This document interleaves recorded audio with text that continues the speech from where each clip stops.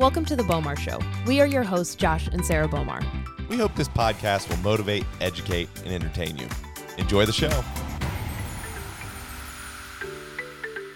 Well, we are here recording our very first podcast. And for all of you radio listeners, I suppose, we are filming all of this for YouTube. So if you want to check that out, it is on Bomar Fitness YouTube channel. Yeah, welcome to the show, guys. We're excited to share with you the first podcast. We want it to be more about like who we are and where we got started prior to us meeting. Yeah, so this first episode is Josh before Sarah and Sarah before Josh. Episode 2 will be how we met, who hit on who, what the pickup line was, all the fun stuff. But this one is just about laying the foundation from how we grew up, where we grew up, our education, our business background, our background before we met each other. Yeah, so why don't you kick this off? You know, I know everybody really wants to know all the details about Sarah Bomar and perhaps even Sarah Bacon prior to Bomar. Right. That's one of the reasons I got married, was to get rid of that last name and the jokes. But no, so I actually threw up an Instagram question when we were taking notes on this, just to make sure that we covered all of the bases. And one of the things that Josh and I both wanted to emphasize was being a quote unquote influencer was never our goal. We had aspirations and we had goals outside of Instagram and outside of this influencer content, social media world.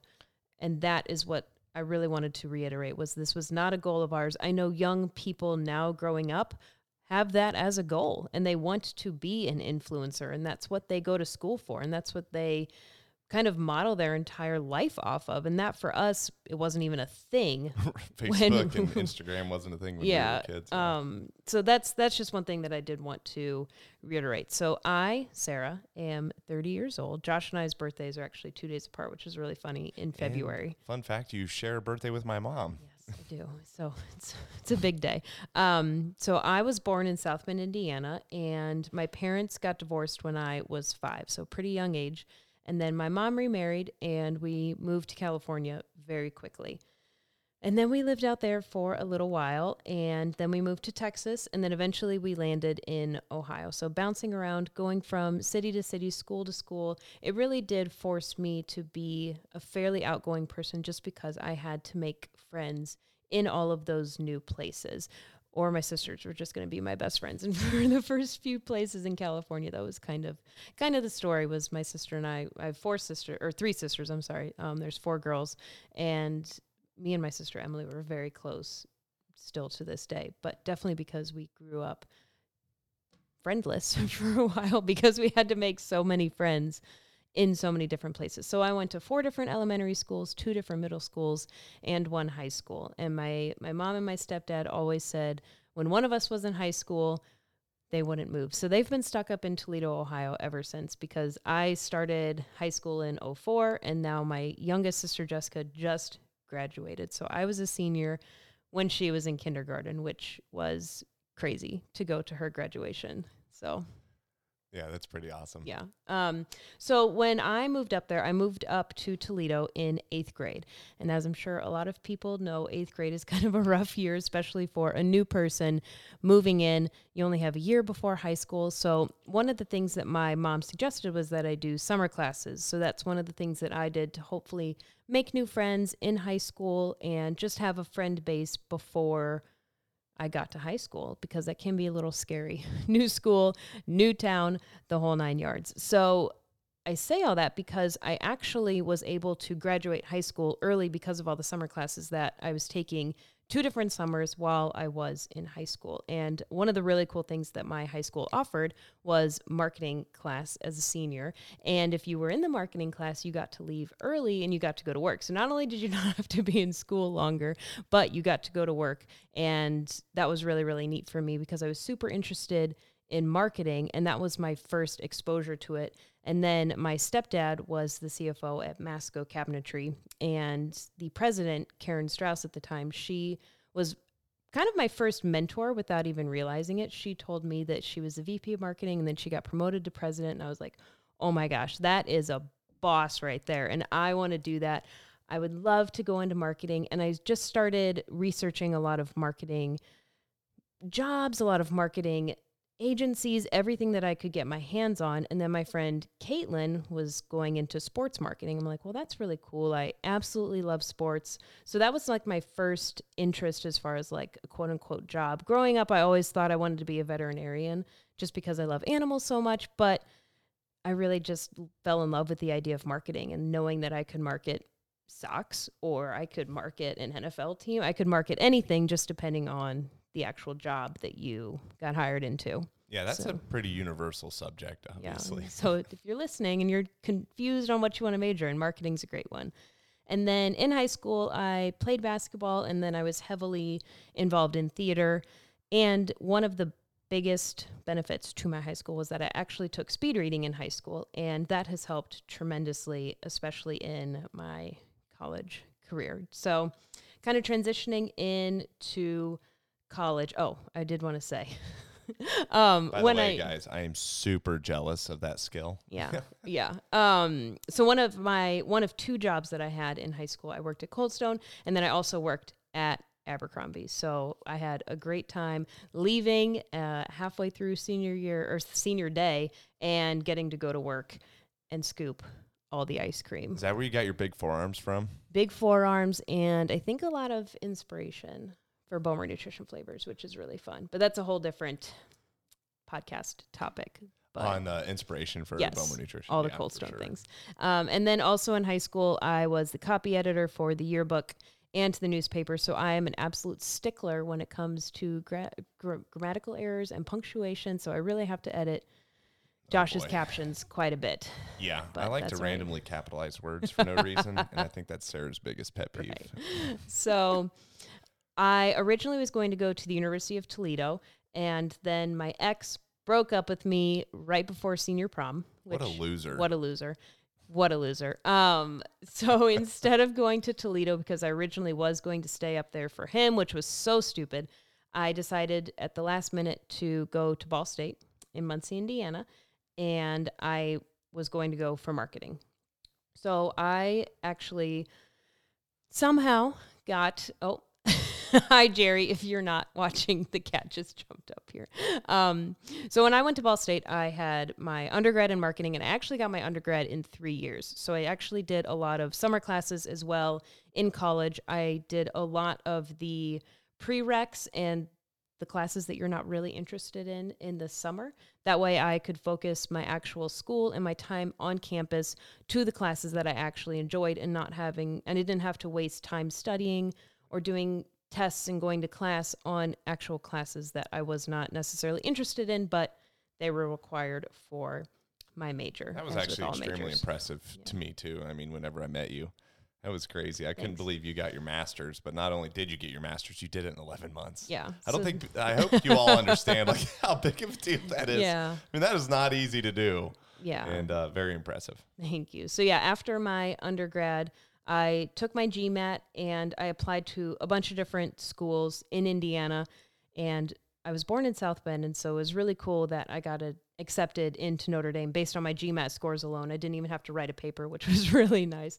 And I also got to skip my 500s because I had a business undergrad. So I went right to my 600s for my master's, and I was able to graduate with that in 11 months. And I was very blessed. My parents said that they would pay for 4 years of school. So I said, I'm getting as much education as I can. And I'm also super competitive. So my mom also has her master's, as does my stepdad. And I wanted to get mine before she did. So she finished hers, I think, when she was 27.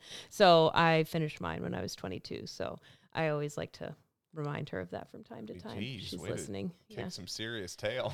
She was pregnant and had me, so she gets a little bit of leniency. But what was really cool too during my master's program was I actually was a graduate assistant. So during my undergrad, I worked in a tanning salon. I was a test proctor, and then I also had an internship at the tanning salon on their marketing in the community and that kind of stuff. But while I was working on my master's, I was a grad assistant and I was teaching undergrad classes in the information systems operations management arena. So we taught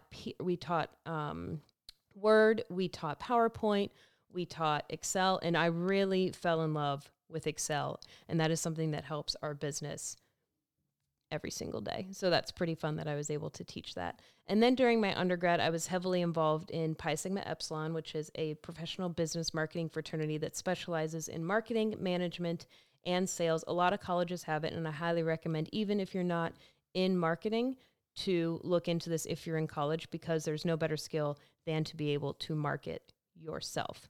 I was in it for 3 years. I was a member year 1, and then year 2 and 3, I was the VP of admin, and we just had an amazing time. It was amazing to make connections. We had corporate sponsors, and we had regional conventions. We had national conventions, and we just had an incredible time marketing our business fraternity, and then also marketing to get funds to go to the regional and national conventions. So do you feel like you learned a lot in that, like that contributes to your success as a business owner now? I feel that I learned in order. My master's taught me the most, PSC taught me the second most, and my undergrad taught me the third most. While my undergrad did teach me a lot, it wasn't necessarily as hands-on, because so many people, as you went up, obviously in the programs, less people are doing their master's, and less people would obviously get their doctorate. So it's a master's program is so helpful when it comes to actual real world application. But then PSE allowed me to take what I was learning and also apply it to the organization. Well, I mean, were you part of fitness in this part of your life? I mean, what if you had to tie that into your education? Because right now it sounds like you're just a straight up brainiac in marketing and don't do anything else. As not snotty, but I guess as like touty as it sounds, I didn't really have to study a lot in school. The speed reading really helped, and it was just something that I was super passionate about, and so I didn't necessarily have to focus a ton of hours on studying. Now, my master's was a completely different story. We had one test that took me 11 hours to finish, so that was a different story. But what was nice about the master's program was because so many people work and get their master's at the same time, a lot of our classes were night classes, and they were only once a week. So it was really nice. We had a lot of free time. That's nice. But I will say that it really, obviously I'm competitive. I wanted the degree, but getting out of school, I knew so many people had their undergrad, and I wanted to set myself apart with the grad degree. So I got my MBA. I got a, obviously Master's of Business Administration, but it was a specialty in marketing. You didn't have to declare a specialty, but I really enjoyed, obviously, marketing. So I wanted to take extra 600 level marketing classes. Yeah. So. No, that's pretty impressive. Now, did you know that you were going to do something with marketing in the fitness world or nutrition? I mean, you asked me a question I didn't even answer. Yeah, so I was 0% into fitness, especially year 1 and year 2 in college. At Ball State, they built a brand new rec center in between my year 2 and 3. So they tore down the old one, and they moved all of the old gym equipment into the basement of the basketball facility. So if you wanted to work out, you basically had to go to a dungeon. It was all concrete. They had a lot of cardio machines, and me and my roommate, Amanda, we would do the elliptical, and we had nicknames for all the hot boys that worked out, and we always went at the same time. And then we would do the lat pull down machine because it was really not intimidating, and we would do some ab crunches, and then we would leave. So that was the extent. Workout programs by Sarah. So cardio bunny. Cardio bunny. We really just went to look at boys. And then we did some lifting. Nice. Lat pull down. That is just insane to think that that's where it all started. So, and then the rec center was completed in the middle of year 3, and that was really, really cool. We kind of dabbled, kind of stayed close to the machines, but it was never a priority. It was always just having fun in college. We were very unhealthy as far as food went. A lot of gas station. We lived right next to a gas station, and we lived right across from a bar. So if you can imagine. Oh, jeez. And it was a very sad day when the hot dog guy passed away a few weeks ago. So if that gives you any indication on my quote unquote fitness in college. Sarah eating hot dogs. Oh, hot dogs, pizza, gas station snacks. So when did it all transition? I mean, it's got to have a turning point for you. It does. So I graduated with my MBA in 2011. High school was 2007. Yeah, college was 2011. My undergrad was 2010. And I moved back to Toledo, and I had a lot of failed interviews. So I really wanted, if you're not geographically sound, Ball State is about 40 minutes away from Indianapolis. And so I interviewed at the Colts, I interviewed at the Pacers, and then 2012 was when the Colts had the Super Bowl. So they built this beautiful JW Marriott, and I interviewed there. And I also interviewed at a company called ADP, which does payroll services. And I didn't get any of those jobs except for the ADP one. So that was kind of a blow to the heart because I was like, oh, I have my master's. Anyone's going to hire me. Like, they'll be lucky to have me. Right, yada, yada, yada. And it didn't work. And that was like a huge blow to the ego because I'm like thinking I'm like hot stuff coming out of college, 3 undergrad and 3 MBA in 11 months. Right. Who wouldn't want to hire Sarah Bacon?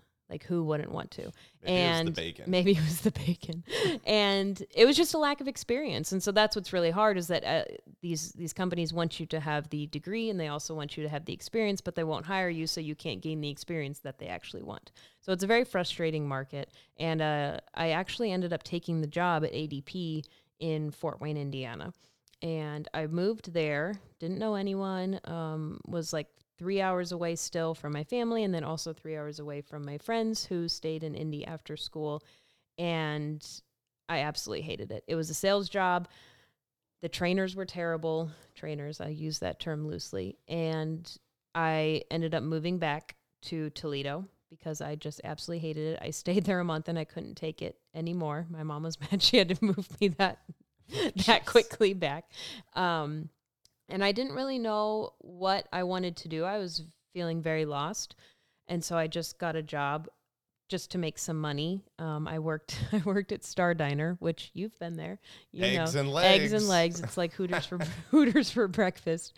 And I was done by 2:00 in the afternoon, and I could just go home, and I made some pretty decent money at it. So side note. Yeah. That's really good food, by the way. It is really good food. The waffles are to die for.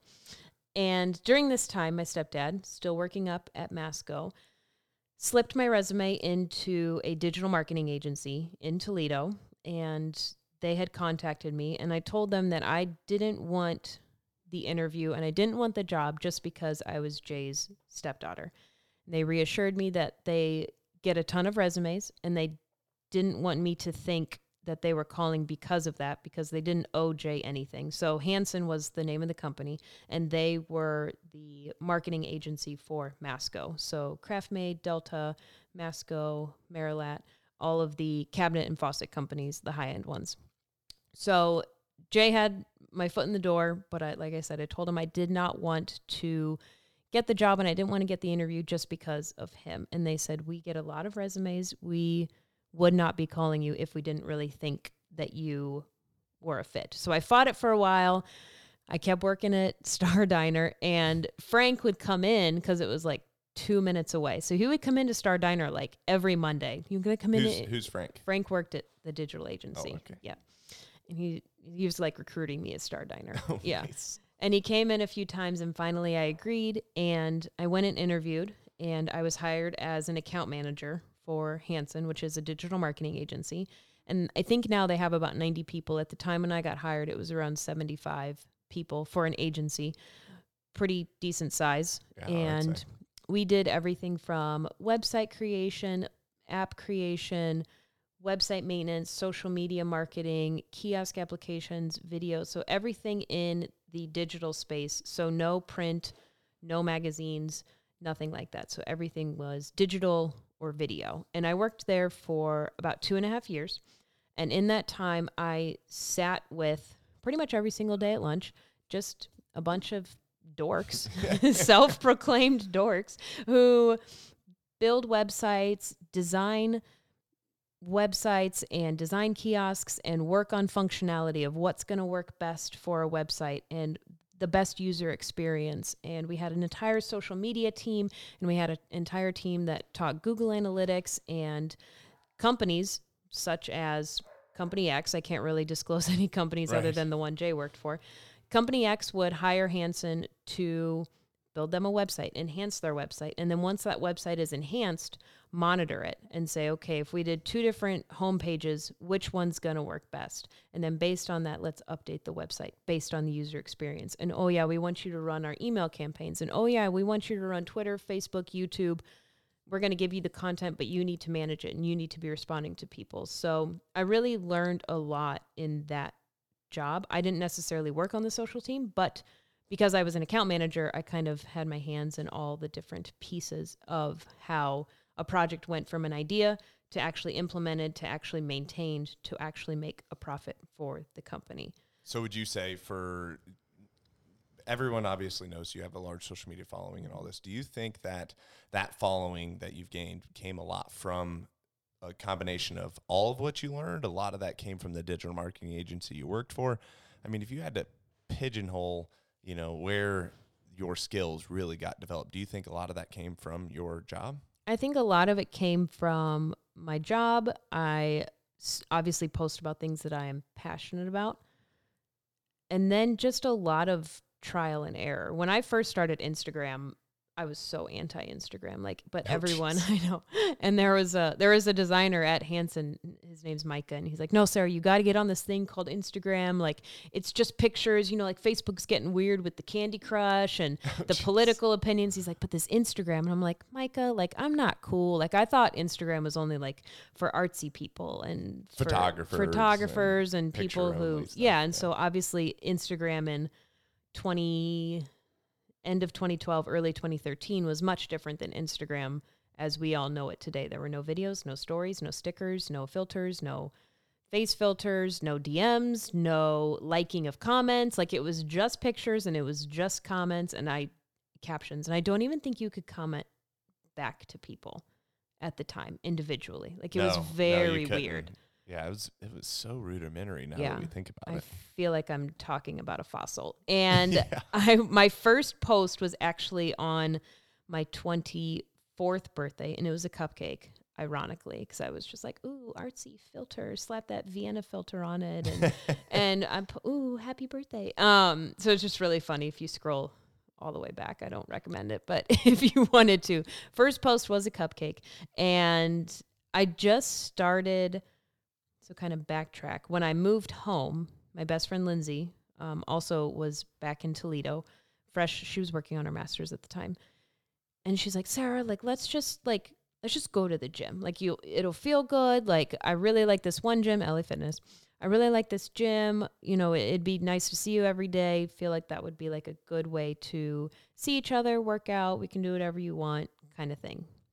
Said, okay, I don't really know what I'm doing. And she said, neither do I. So when we first started working out, there wasn't a lot of free content like there is today. It was a lot of bodybuilding.com forums. There was some people on YouTube in 2012, 2013, but not a lot. So we went to Barnes & Noble and we bought the big, I think it's downstairs in the library, the big Men's Health book of workouts. I saw that. Yeah. I wondered where that came from. It's very old. And we just would piece things together. Okay, we're going to lift upper body today. And then we would pick a shoulder workout, a back, a bicep, and a tricep. And I'm like, okay, that's good. And then we would do 4 exercises. We would dawdle a lot. There was a lot of talking in the gym, not a lot necessarily of working out, but I had just started my Instagram and we were kind of in the gym. And that was around the time when a lot of people were competing. Not that a lot of people don't compete now, but that was kind of the thing in 2012 and 2013 was competing. And it's huge at the time. And I found this beautiful woman on Instagram named Amanda Latona.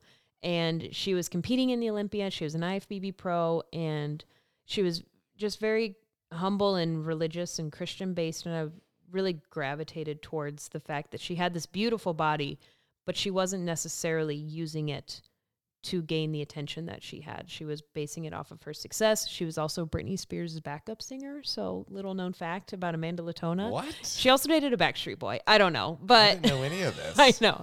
So I started following her, and then based on her following, I started following other competitors, and I got very interested in the competing side of things. And I was like, oh, this is if I want to do the fitness thing, this is what I have to do to make it. And so I started competing, and I did 9 shows between when I started and when you and I did our last show in May of 2014. I competed in bikini. I never won a show. I think my highest placing was second or third. Still pretty good. Still fairly decent. I had no idea what I was doing. I didn't have a coach. My ex was kind of like coaching me at the time, but it was kind of just like, let's get as thin as possible kind of thing. Bikini in 2013 looks very different than bikini now.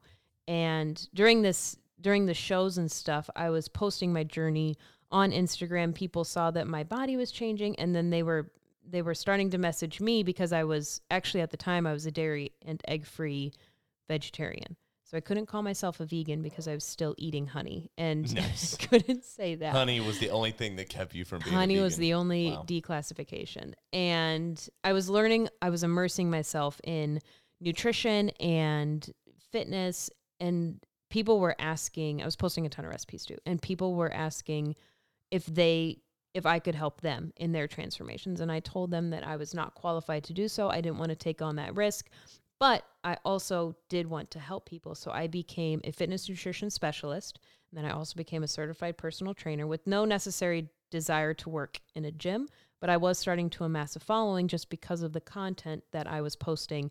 And I wanted to make sure that I was actually qualified to be helping people. So literally from the very beginning of your Instagram, you were always value-based and not necessarily self-centered focused, where you were trying to help people and help women and from the very beginning. I think that's actually a pretty important note. Yeah, and I think too, like I mentioned, so when I started my Instagram, my sisters were still in middle school. I think one of them was in elementary school, and I didn't want them to get the wrong idea of me, and I didn't want to put out the wrong idea of why I was doing what I was doing. So I really tried to keep it as PG as possible. And like I said, this was before Instagram had videos. So it was just pictures, and there wasn't like layouts. There wasn't like these fun themed days of Workout Wednesday, Women Crush Wednesday, Man Crush Monday, Transformation Tuesday. So it was just content and helpful content. And if you go back through my Instagram, you'll see that. And I did share pieces and parts of my life as well, but mainly the competitions and mainly the recipes. And yeah, I became a fitness nutrition specialist, a certified personal trainer. And like I said, I was building this following, and I actually started working with Isolator Fitness in 2013. They were my first sponsor. And shout out to Dave. Shout out to Dave. I know. And Dave Ulmer owns Isolator Fitness. Yeah. And I messaged Dave, and I was looking for, so if you're not familiar with Isolator Fitness, they make a meal prep bag, and they have a 3-meal, a 6-meal, and then a bunch of other different sizes now. And I was going to work every single day, and I knew I needed to prep my meals. And I was looking for like a lunchbox essentially, but I wanted it to be a fitness-based company, and I didn't want to just go and get a cooler. So I was Googling meal prep bags, and this company, Isolator Fitness, popped up, and it was on pre-order. And I'm like, ooh. So I ordered a pink one, which I think we still have downstairs. Shout out to quality. And yeah. I bought it on pre-order. I think it came in October of 2013, and I fell in love with it. I brought it to work every single day. I sold so many people on it at work, and I emailed Dave, and I said, hi, I'm Sarah. I have my master's in marketing. I have, I think at the time, like maybe 100,000 followers on Instagram. I love your product.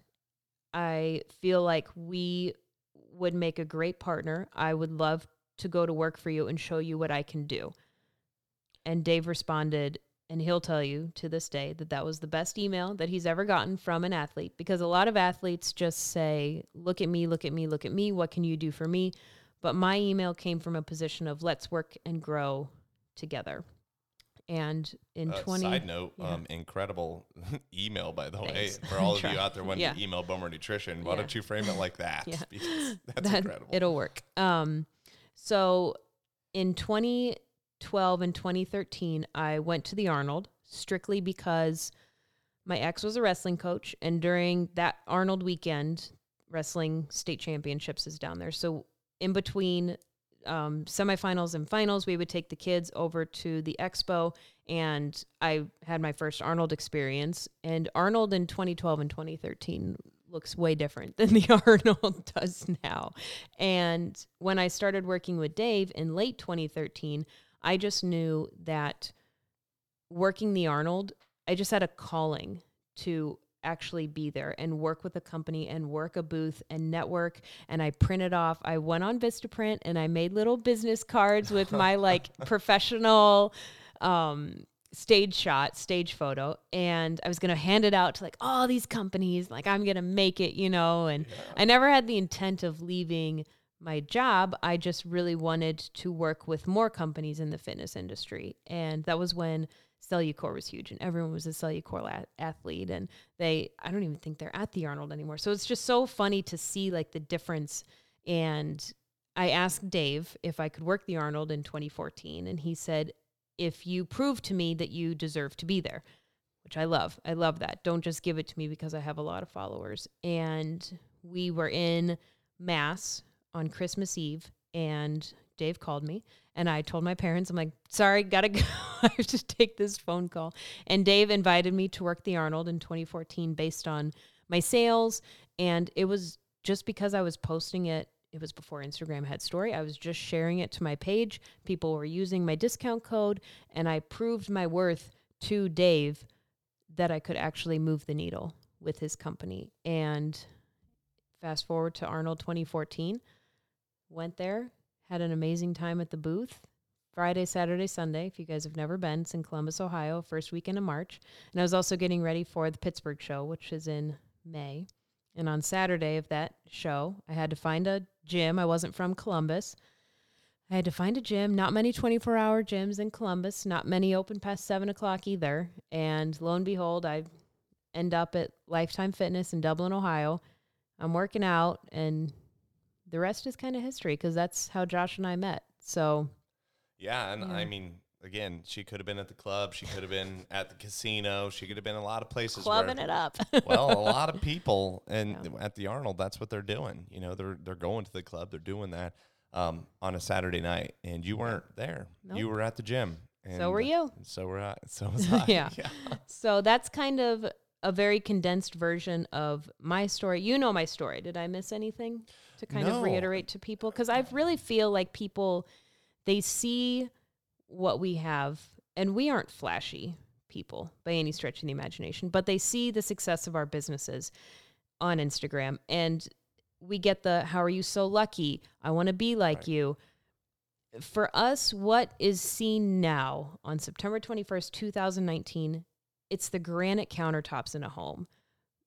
But what we really want to reiterate on this podcast is the structural foundation and the rebar that is put into us and the concrete. And I'm using house references, but you people get the idea.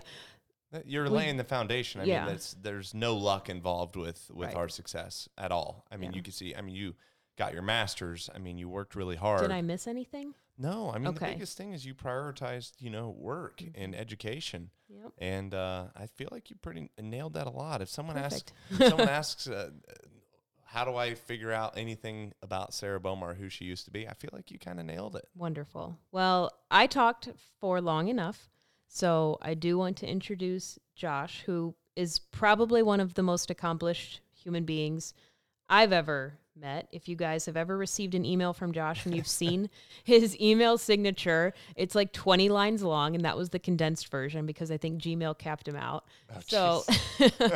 But it didn't come without a lot of hard work. Again, Josh grew up on a dirt road, kind of a hillbilly, kind of still is, but I want you to tell us all the accomplishments in between hillbilly growing up on a dirt road to winning the Arnold, to all your accomplishments in college, and then beyond. Yeah, I'd be happy to. As a kid, it's kind of funny. If you guys don't want me to spare the details, I won't. Growing up, I was a hellion, to say the least. My parents and grandparents thought I'd be in prison. I was so crazy. So by the time you were 18. Yeah. And it was just a ton of adrenaline and just energy. And, I was super adventurous and always into sports. And I played baseball and football, and kind of in high school, I transitioned more to football and track. And, in high school, it was one of those things for me. I was very lucky to have, coaches that prioritize lifting and performance, and we had an unbelievable football team. And so I learned at a very young age, on the solid foundation on form and training. But prior to high school, truthfully, I actually got started into fitness when I was around 9 years old. And it's funny. No 9-year-old should be worrying about fitness. I'm telling you, that was me. Funny story is I was eating a bag of Doritos. What flavor? Regular Doritos. Not Cool Ranch? Not Cool Ranch. Red bag. Yes, red bag of Doritos. Gotcha. And my dad comes in whitey tighties, and, he's slightly overweight. And I'm watching SpongeBob, and you can picture this.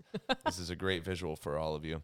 He comes in his whitey tighties, only wearing whitey tighties, and he says, "Son, you're going to look a lot like me if you keep eating those chips." And he grabs his belly and he shakes it. And I kid you not, that scarred me for life. And he said, "Keep it up, you'll look just like me." And it was hilarious, but yet so, moving for me, because right then and there, that exact moment, I made a decision every single time I watched TV that when a commercial came on, I would do push-ups and sit-ups until my show came back on. Whether I was watching SpongeBob, cartoons of any kind, that's what I did. Any adult can use that tip.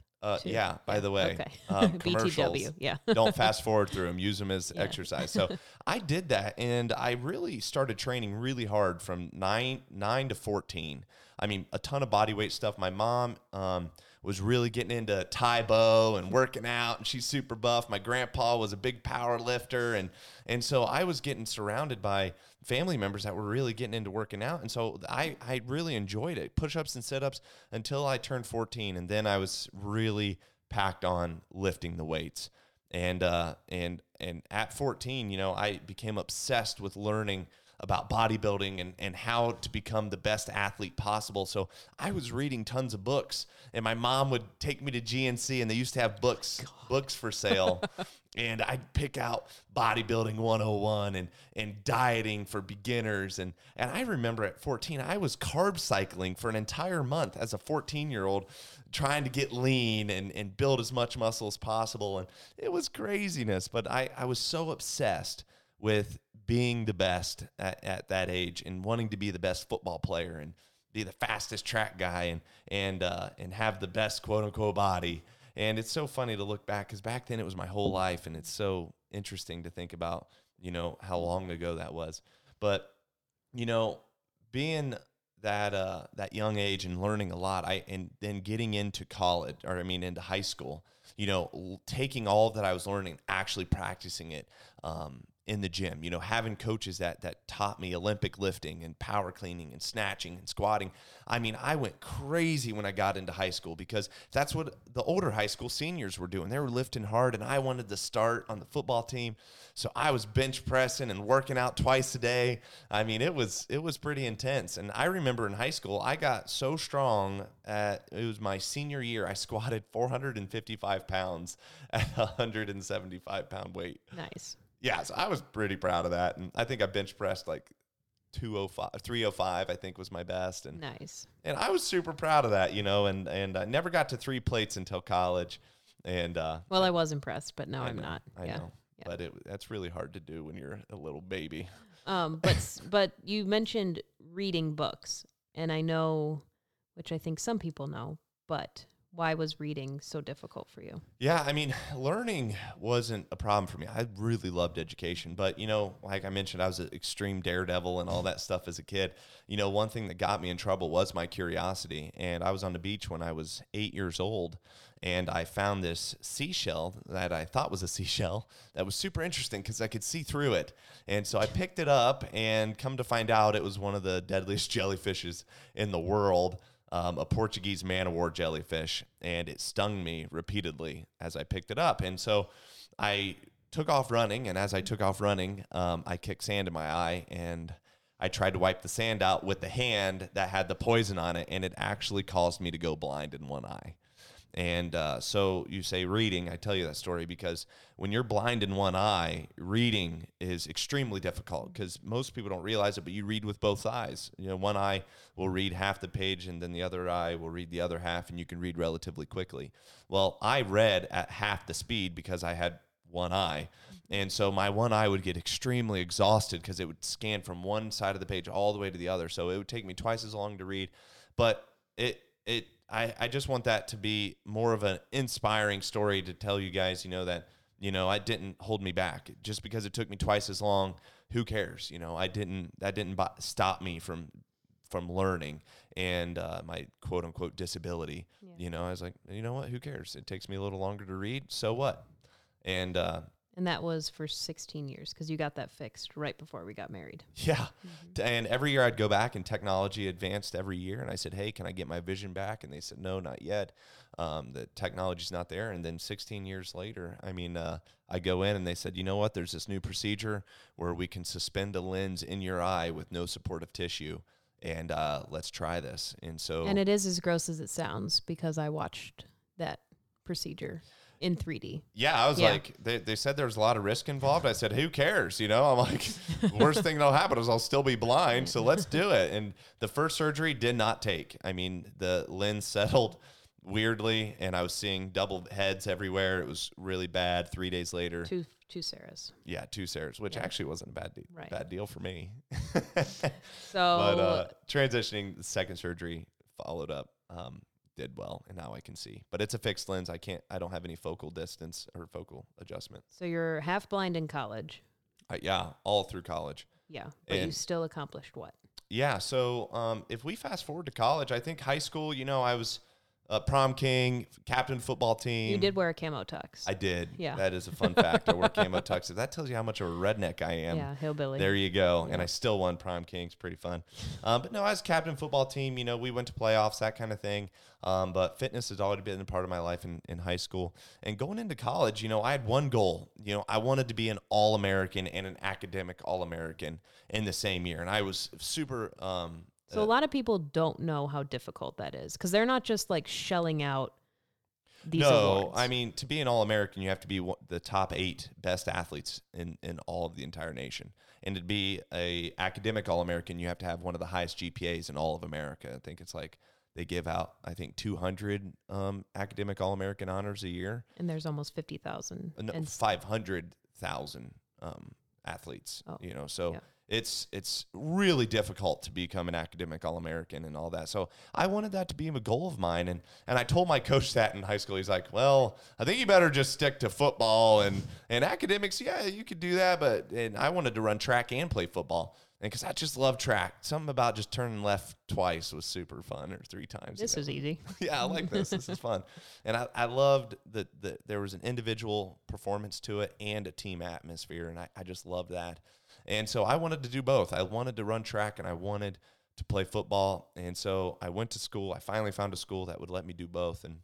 And to kind of keep going on the journey of my life and into college, I walked onto the track team and I said, hey, I want to run track. And I told him my times in high school, and it was so funny. He's like, listen, man, I don't think you're going to make the team. I don't think you're quite fast enough. But if you want to play and run, you can. And I was like, oh, don't you tell me that. I said, my college story was literally not like the typical, you're not good enough, prove me wrong kind of thing. And then I'm literally just, the whole thing is, how can I prove you guys wrong? Yep. That was my story. But academics was also extremely important to me. I didn't go to school to party and do all that stuff. I went to learn as much as I possibly could, and to do the best I could in sports. I partied enough for both of us. Thank we you. Averaged out. Yeah. Yeah. Well, you can ask anyone I went to school with. I never drank a single sip of alcohol. Academics and sports was my whole life. And anything that got in the way of me becoming an academic All-American and an athletic All-American, I just didn't do, which included partying, which included drinking. And I know that'll alienate a lot of you guys out there, and that upsets you, me saying that. But, that doesn't have to be your story. That's just mine. And it wasn't mine, so. and you know what? You have enough raw talent to where you could get away with all that. But for me, I couldn't. Playing 3 sports, indoor track, outdoor track, and football was and trying to maintain a 4.0 was super hard. Yeah. And so, I went to school and studied exercise physiology, biomechanics, nutrition, kinesiology. I was just studying everything I could. A lot of stuff I was studying on my own too, because I was just so fascinated with the subjects. And so I kept working really, really hard. I was definitely the teacher's pet because I would go up I'd finish projects early. And this is a good tip for all you guys in school out there. Listen to this. A learning tip. Listen to this. I'm telling you, this is good. I would finish a project a week before it was due, and I would take it to my teachers and say, what do I need to do to get a perfect score on this? Oh, my God. As a grad assistant teaching undergrad kids, if someone did that to me, I would laugh at them. Oh, and then you would say, well, it's I would right say, now a C minus. I would say you can turn it in when it's due, and you can't pull that fast one over on me. You must have just had twinkle eyes or something. No, they were so grateful for someone that actually cared. And so I would turn it in a week early, and they would tell me, they said, okay. I said, would you please take a look at this and tell me what I got to do to get a perfect on this? And they would say, well, if you do this, this, and this. I said, okay, I'll do that. And I would do that, and I would get a perfect. And I would do that in everything that I possibly could, projects, tests, whatever I had the ability to do that with. But so to keep fast forward, it took 2 years, but I maintained a 4.0. And in 2010, I got academic All-American honors for the first time, and I was just elated. But I was not an All-American athlete. Well, I was impressed. I know. Yeah. I know, but hang in there. Okay, I'm waiting. Story's not over yet. On the edge of my seat. So I joined the track team. Football was great. I started varsity and all that, but I definitely couldn't maintain playing football and doing indoor and outdoor track, so I chose to do only track. And I ran track, and I worked and trained like you guys wouldn't believe. And I ate enough food during this training program to feed an entire village. I mean, I had ate a buffet 3 times a day and then had an entire salad bowl full of chickpeas in between meals. Which is the most disgusting thing I've ever heard. It was seriously had to have been a half a pound of chickpeas. You should be arrested. It was high in protein. Yeah. So, I mean, it's disgusting to think back how much food I ate, but I wanted to grow muscle. So it took me 2 years, and I packed on like 20, 25 pounds of muscle. And I worked on speed and power the entire time. So I didn't just lift to be a bodybuilder. I lifted for strength and power. And so during those 2 years, I dropped 4 seconds off my 400 time and ended up running sub 48s in the 4x4, which is really, if you guys run track out there, you'll appreciate that. But I went from walking on the track team to my junior year being a part of the nationally ranked team, which we went on to be the top 8 in the entire country. And I was the first leg of the 4x4 team that, won or that placed top 8 and became All-Americans. I split at nationals of 47.9, which if you guys run 400s out there or know anyone that does, you'll understand that time is very, very exciting for me. Yeah. I'm very proud of that. But also when I was running track, I threw javelin as well. I found I was pretty good at that. Didn't really have a coach that ever threw javelin, so I just kind of winged it. And naturally, I was pretty darn good at it. And I trained to be a world-class thrower and a world-class runner. And for me, that was super hard because if you guys are throwers out there and runners, I mean, that's 2 totally different training programs, but I did both. And javelin. Must have been all the chickpeas. I'm telling you, It must have been. Oh my God.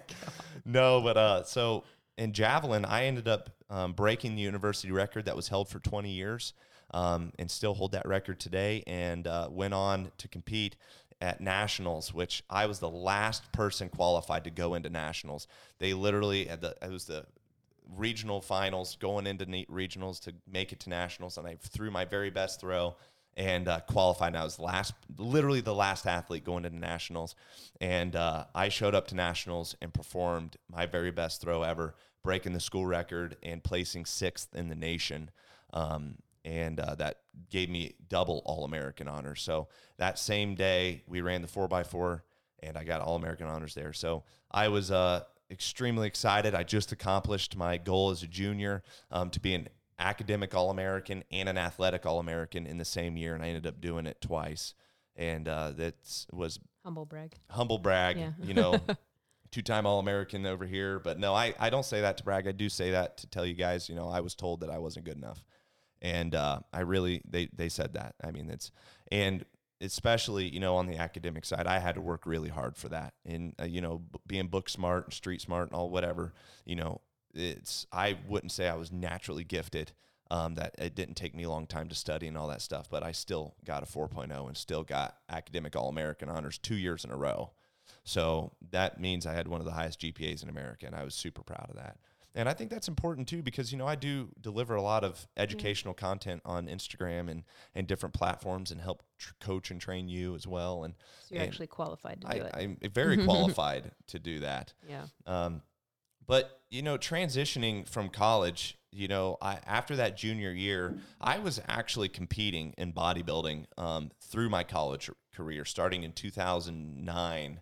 And I did bodybuilding, Men's Physique wasn't even around. And I did like 3 shows or 4 shows. And I got second twice, but I'm 6'3", and I was competing at 190. And what was but I kept getting beat by guys that were 5'8", that were 190. So for everyone who's not in the competition world, there are several different men's categories as well as several different women's categories. Bodybuilding is based off of weight. Right. Men's physique is based off of height. So for someone who's 5'3", 190, and someone who's 6'3", 190 looks vastly different, but you're competing against one another. Exactly. So I got second place twice, and then obviously I'm not taking any steroids at this time because I'm in college, and we drug testing. I'm an NCAA athlete. There's no way I could do anything like that. Not even anything sketchy like advanced creatine or whatever. Yeah. So I'm going up against guys that are clearly running juice and doing all this stuff, and so I just got jaded by the whole thing. I said, you know what? And for me to win, I'm going to have to pack on like 90 pounds of muscle. More chickpeas. No, I was going to have to do drugs, and I didn't want to do that. So I decided to get out of it and just focused on school and track and football. And I left football, but then that summer, I went home. This is where the story kind of turned south. So we're in between junior and senior year in college for you. Yeah, so I went home on winter break, and home is in Mount Gilead, Ohio at the time.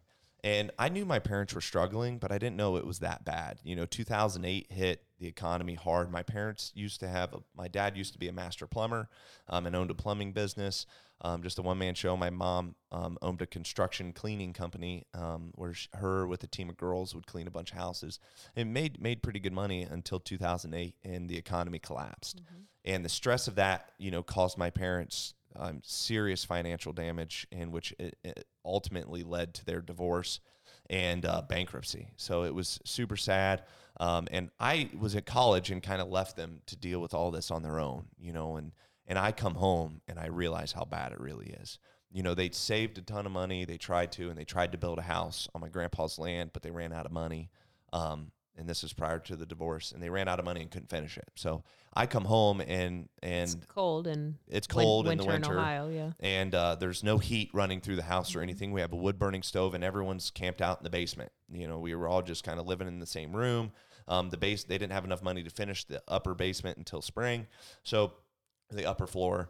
So it was a pretty humbling experience, seeing the vents shoved with blankets and all this, and we're all taking turns every 3 hours to wake up and stoke the fire. And I was just like, this is serious. Like, I cannot go back to school or this and leave my parents like this and my family, because I genuinely love them so much. And I was like, I've got to do something about this. And so I go back to school and I finish, and then I finish that year, junior year. And I come home, and I'm home for a day, same situation, basement. And I'm like, I'm moving to Columbus. I'm going to go make something of myself this summer. And so I get in my Impala. Whoa. A black Impala. It was a horrible car. Yeah. But that's what I had. I had a full tank of gas, and I went to Columbus, and I drove around every single gym till I found one that would hire me. And I didn't have a personal training certificate, but I'd been training people, and obviously very educated from college. And I finally landed at a gym, and I go in, and I'm the hungriest guy in the room, I'm telling you guys. And I'm like, listen, I want to be a personal trainer. I said, this is all my credentials. I've been competing as a bodybuilder, and I've been training all these people. Look at these before and afters. I'm educated. And the guy looks at me, and I'll never forget this. He's like, I'll hire you as a trainer. He's like, obviously you got to be certified. I'm like, oh, of course I'm certified. Totally lying. Right. And sorry, guy. Sorry, guy. Yeah. And he's like, but honestly, I want you to manage one of my gyms. And I'm 21 years old, by the way. And I look much older than I actually was. and probably still look older. And I'm 21 at the time, and he doesn't know that yet. He's like, but I just had a manager quit at one of our gyms, and I need a manager. I want you to train trainers. And I about fall out of my chair.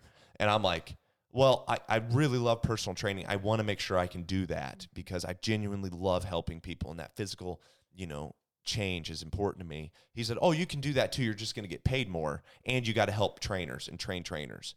And I'm just like, oh my gosh, this is amazing, and I'm like, this is what I went to school for. I'm like, This is great. And I'm like, yeah, okay. He's like, all right, well, tomorrow you need to show up. I said, because it was at the end of the day when I went there. He said, tomorrow show up with your personal training certification and a formal resume of some sort, and we'll get you hired. So I'm like, yep, no problem. Bring it tomorrow. So I leave there with no personal training certificate. And I'm Perfect. Like, great. Now. And it usually takes about 6 months to get one because Right. it's all self-taught on the internet. You have to do it by yourself, online courses. So you had 10 hours? Yeah. So I'm like, what am I going to do? I have no money. I have a tank of gas. And it was the last gym I went to. So I'm almost out of gas. I mean, this was a bad situation. So I call Mom. And I said, Mom, I can take this test and take it without doing any of the training courses and get a perfect. I'm telling you. Because you went to school for it. I went to school for this stuff. Yeah. I sleep. This stuff is easy. I can do it in my sleep. And I was so confident. And I said, Mom, I have to borrow some money. I know you're struggling right now. I was like, but I don't have enough to get a certification. And if you can spot me on this, I promise you, as soon as I can, I'll pay you back. And my mom, being the wonderful person that she is, she fronted me the money. And that was the only money I ever borrowed from my mom, ever. And she got me the money, and I took the test and got a 98 on it. Nice. And show up with a freshly printed certificate of personal training certificate. And I was all excited. Not recommended to go that route. Yeah, don't do that. Don't do that unless you went to school for it. So there's that. You will fail Yeah. if you try that. So I fill out the resume, and he finds out I'm 21 years old, and he freaks out. He's like, no way. I can't have a 21-year-old running my gym.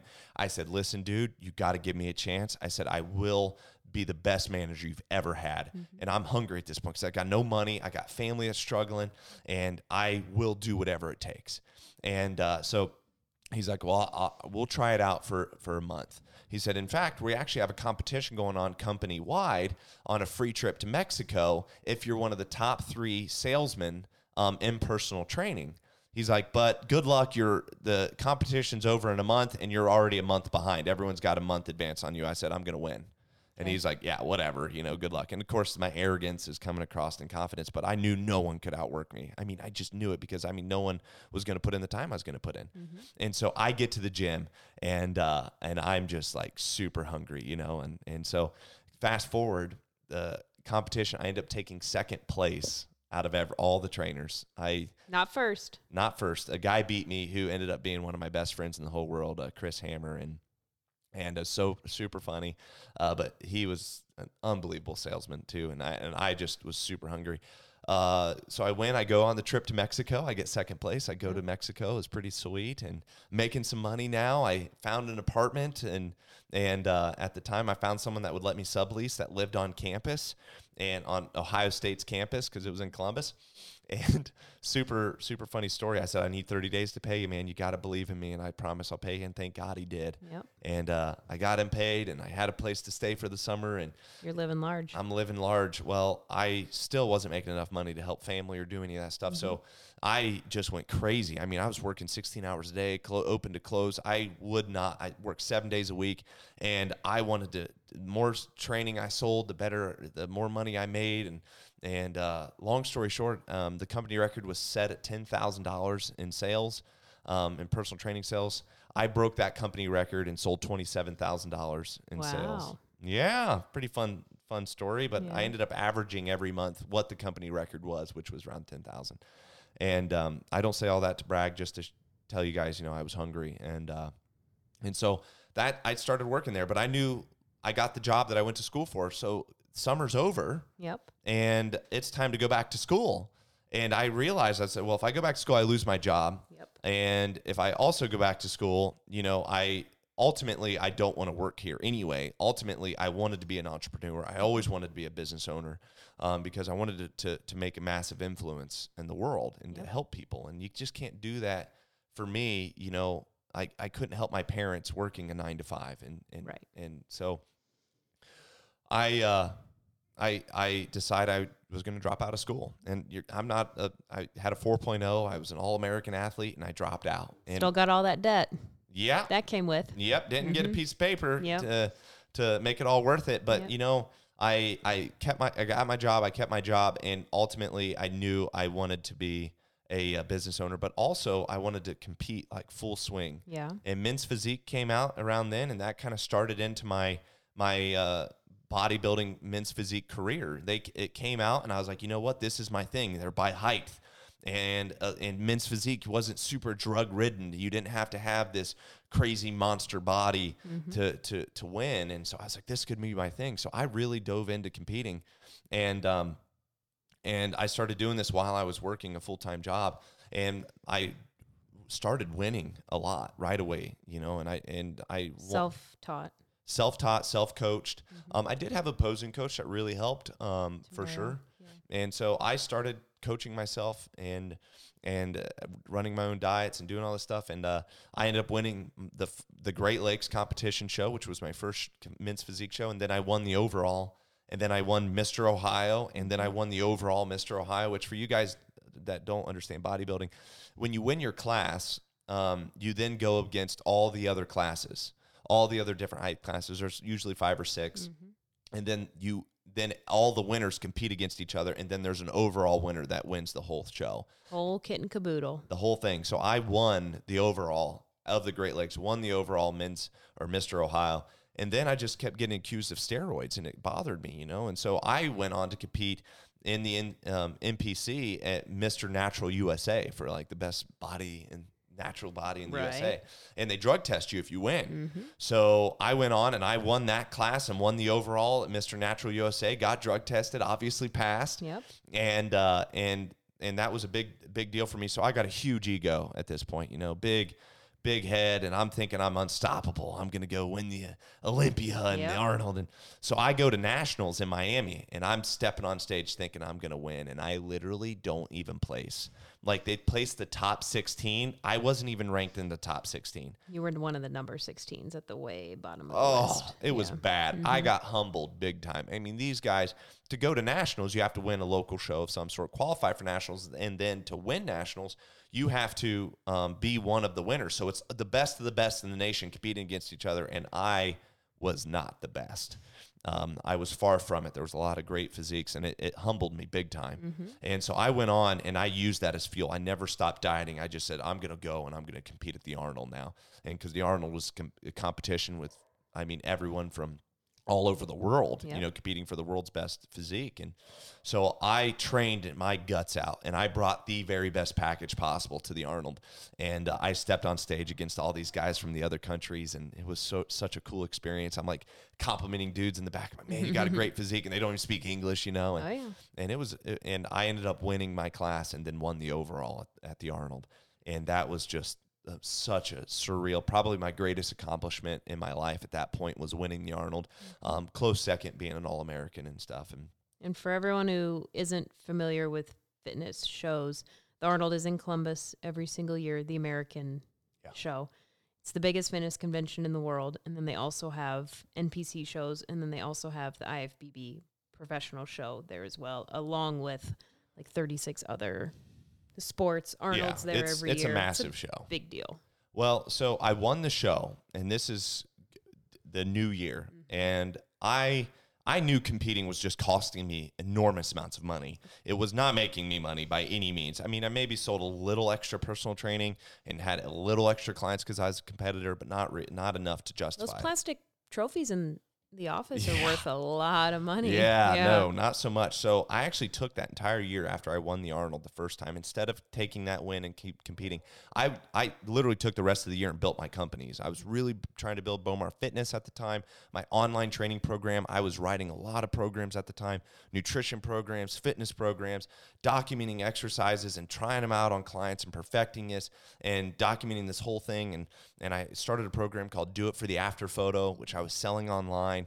And it took a lot of work to build a company that I was trying to leverage my wins from. And winning the Arnold really helped, but it wasn't quite good enough because there were IFBB pros out there selling the same thing that had more credibility than I did. So that kind of weighed on me not being an IFBB pro, but I took that entire year, built myself a side business, in-home personal training while maintaining my day-to-day job. But you also went and did a lot of business courses on your own as far as self-learning. Oh, yeah. So, coming from a place where I had no business experience, no parents that had, business like credibility, sales experience or anything, I went to and during all of this, I was going to conferences and trainings every single week on sales and marketing. And I went to over 250 in 5 years and over 16 major big conferences, but trainings every week and learning all of this stuff and reading tons and tons of books on business and people skills and sales and all of this. So I did all of this all at the same time. Right. And I think which is important to know. But so I transitioned, into the following year. I got a decent business going. I was making 6 figures at the time. And I said, I've got to get back into competing again. So the Arnold's coming back. And I just freaking trained and dieted and stepped on stage and couldn't believe it. I won it again. And back-to-back years, it was unheard of. I don't think anyone else is. And now if you win the Arnold, you win your pro card. But at the time in 2012 and 2013, you did not. You don't win your pro card. So, I literally did not win the pro card, winning the Arnold twice, but I used that as fuel, and I just kept going. I competed in every single national show there was. And, guys, that cost me an enormous amount of money. I spent... Yeah, you make zero money at the NPC level. Even if you win your class, even if you win the Arnold, even if you turn pro, you don't start making money until you're winning pro shows. And even then, it's a few $1,000s. It's not much. Even the Olympia is not that much money. No. So I literally spent most of my money on shows, dieting. You had and no food. money when we met. I had some, but not a lot. And I was literally spending so much money on food because I was eating like 4 pounds of protein a day because I was dieting for so long and I didn't want to lose any muscle. Should have stayed in college and had the chickpeas. I know. Yeah. I had a free buffet 3 times a day. But so what happened was I started placing higher and higher at the national show. And then Miami comes around. It's the last national show of the year. Redemption. It's the show that I didn't place at 2 years prior. Yeah. And it's the show that I'm showing up and they freaking was going to place this time. I was like, I brought my very best physique I ever had. I did so much cardio. I was as lean as a human could possibly be. And I show up and believe it or not, guys, I won nationals. I took first place, won nationals, and got my IFBB pro card. And I was beyond elated. Yeah. I won my pro card. And a big motivator behind winning my pro card was actually to impress my future wife. True, honest God story. I knew that I was going to meet my wife in the fitness industry because to win your pro card, the amount of dedication and all of this, to compete and to diet for that much time, I mean, it takes a lot of dedication. So I wanted to prove to my quote-unquote future wife that I was capable of doing something extraordinary. And I know that sounds so cliche, but it's the truth. And because I wanted a smoking hot wife. I mean, come on. And then after you divorced her, you married me. That's right. Yeah. That's what happened. Yeah. No. So, I turned pro. And at that time, that's the end of 2013. That's the end of 2013. And I leveraged that pro card like you guys wouldn't believe. I mean, I was the big king on campus, trying to sell as much training as possible and in-home building, taking that and leveraging all my wins from Mr. Ohio to Mr. Natural USA to the Arnold twice and winning nationals. I leveraged that to sell training online, and I was doing pretty good. I had a pretty large Facebook following. They max you out at 5,000 friends, but you change it over to a business account and blah, blah, blah. And I started Instagram and gained a pretty good following right out of the gate, just posting pictures of my transformation and my clients' transformation. And that kind of transferred us into, going when we met. To when we met, So I won the show in December, and then I think it's November. Yeah. And, I think it was at the end of November. Bye, Jerry. and the Arnold's that March. So 3 months later. I go into the Arnold, and I'm just walking around. I'm not competing that year. And again, I went to the gym like Sarah did. that Saturday night, and then her and I saw her at the gym, and I had to hit on her. Well, don't ruin the next episode. I'm not going to ruin it, but I wanted to let you guys know we were both at the gym on a Saturday night instead of at the club or the casino, wherever. Clubbing it up. So I was extremely excited to talk to her, and I'm going to share the rest of that in the next podcast. But guys, I hope this didn't come across like I was just bragging the whole time. I genuinely hope that it came across from a sincere, just pure education of why we are who we are, and and why we have what we have. It came from a position of super dedication and hard work, not from a position of luck and just chance. Sarah got her master's in marketing and got an unbelievable job at a digital marketing agency, and then constantly leveraged what she learned and applied it to her life. And I went the same route with a different story, but hard work, educated, and dedicated. And I think that that's important to know that about us, as a couple, and, why we accomplished what we've accomplished. It wasn't luck. And if you're coming over from Instagram, hopefully this also kind of solidifies that we are experts in the field, not just in fitness, but also in business, and hopefully validates what we say. We're not just quote unquote pretty faces online. Like you think I got a pretty face? Me. Oh, sorry. We have education behind this, and not only just in college, but post college. We're both fitness nutrition specialists. We're both certified personal trainers. We both have spent an enormous amount of time on personal development and learning our craft and diving into business and the businesses that we own. And those are all going to be different podcasts. But we did want this first episode to just lay the foundation of who we are before we met. And then episode 2 is going to be all about who hit on who at the gym, how we met, and how we started the businesses that we now have almost 6 years later. Wow. So, it's been 6 years. So well, thanks for tuning in, guys. I hope you enjoyed this episode. And as always, What's the sign-off going to be? I don't know. We never talked about it. Stay healthy. Stay healthy and enjoy the show. We're gonna work on the sign-off was portion. really bad. I want to take a shower. That was really weird. But no, we do appreciate you guys listening. Definitely subscribe. And if you could, leave us a 5-star rating on the podcast.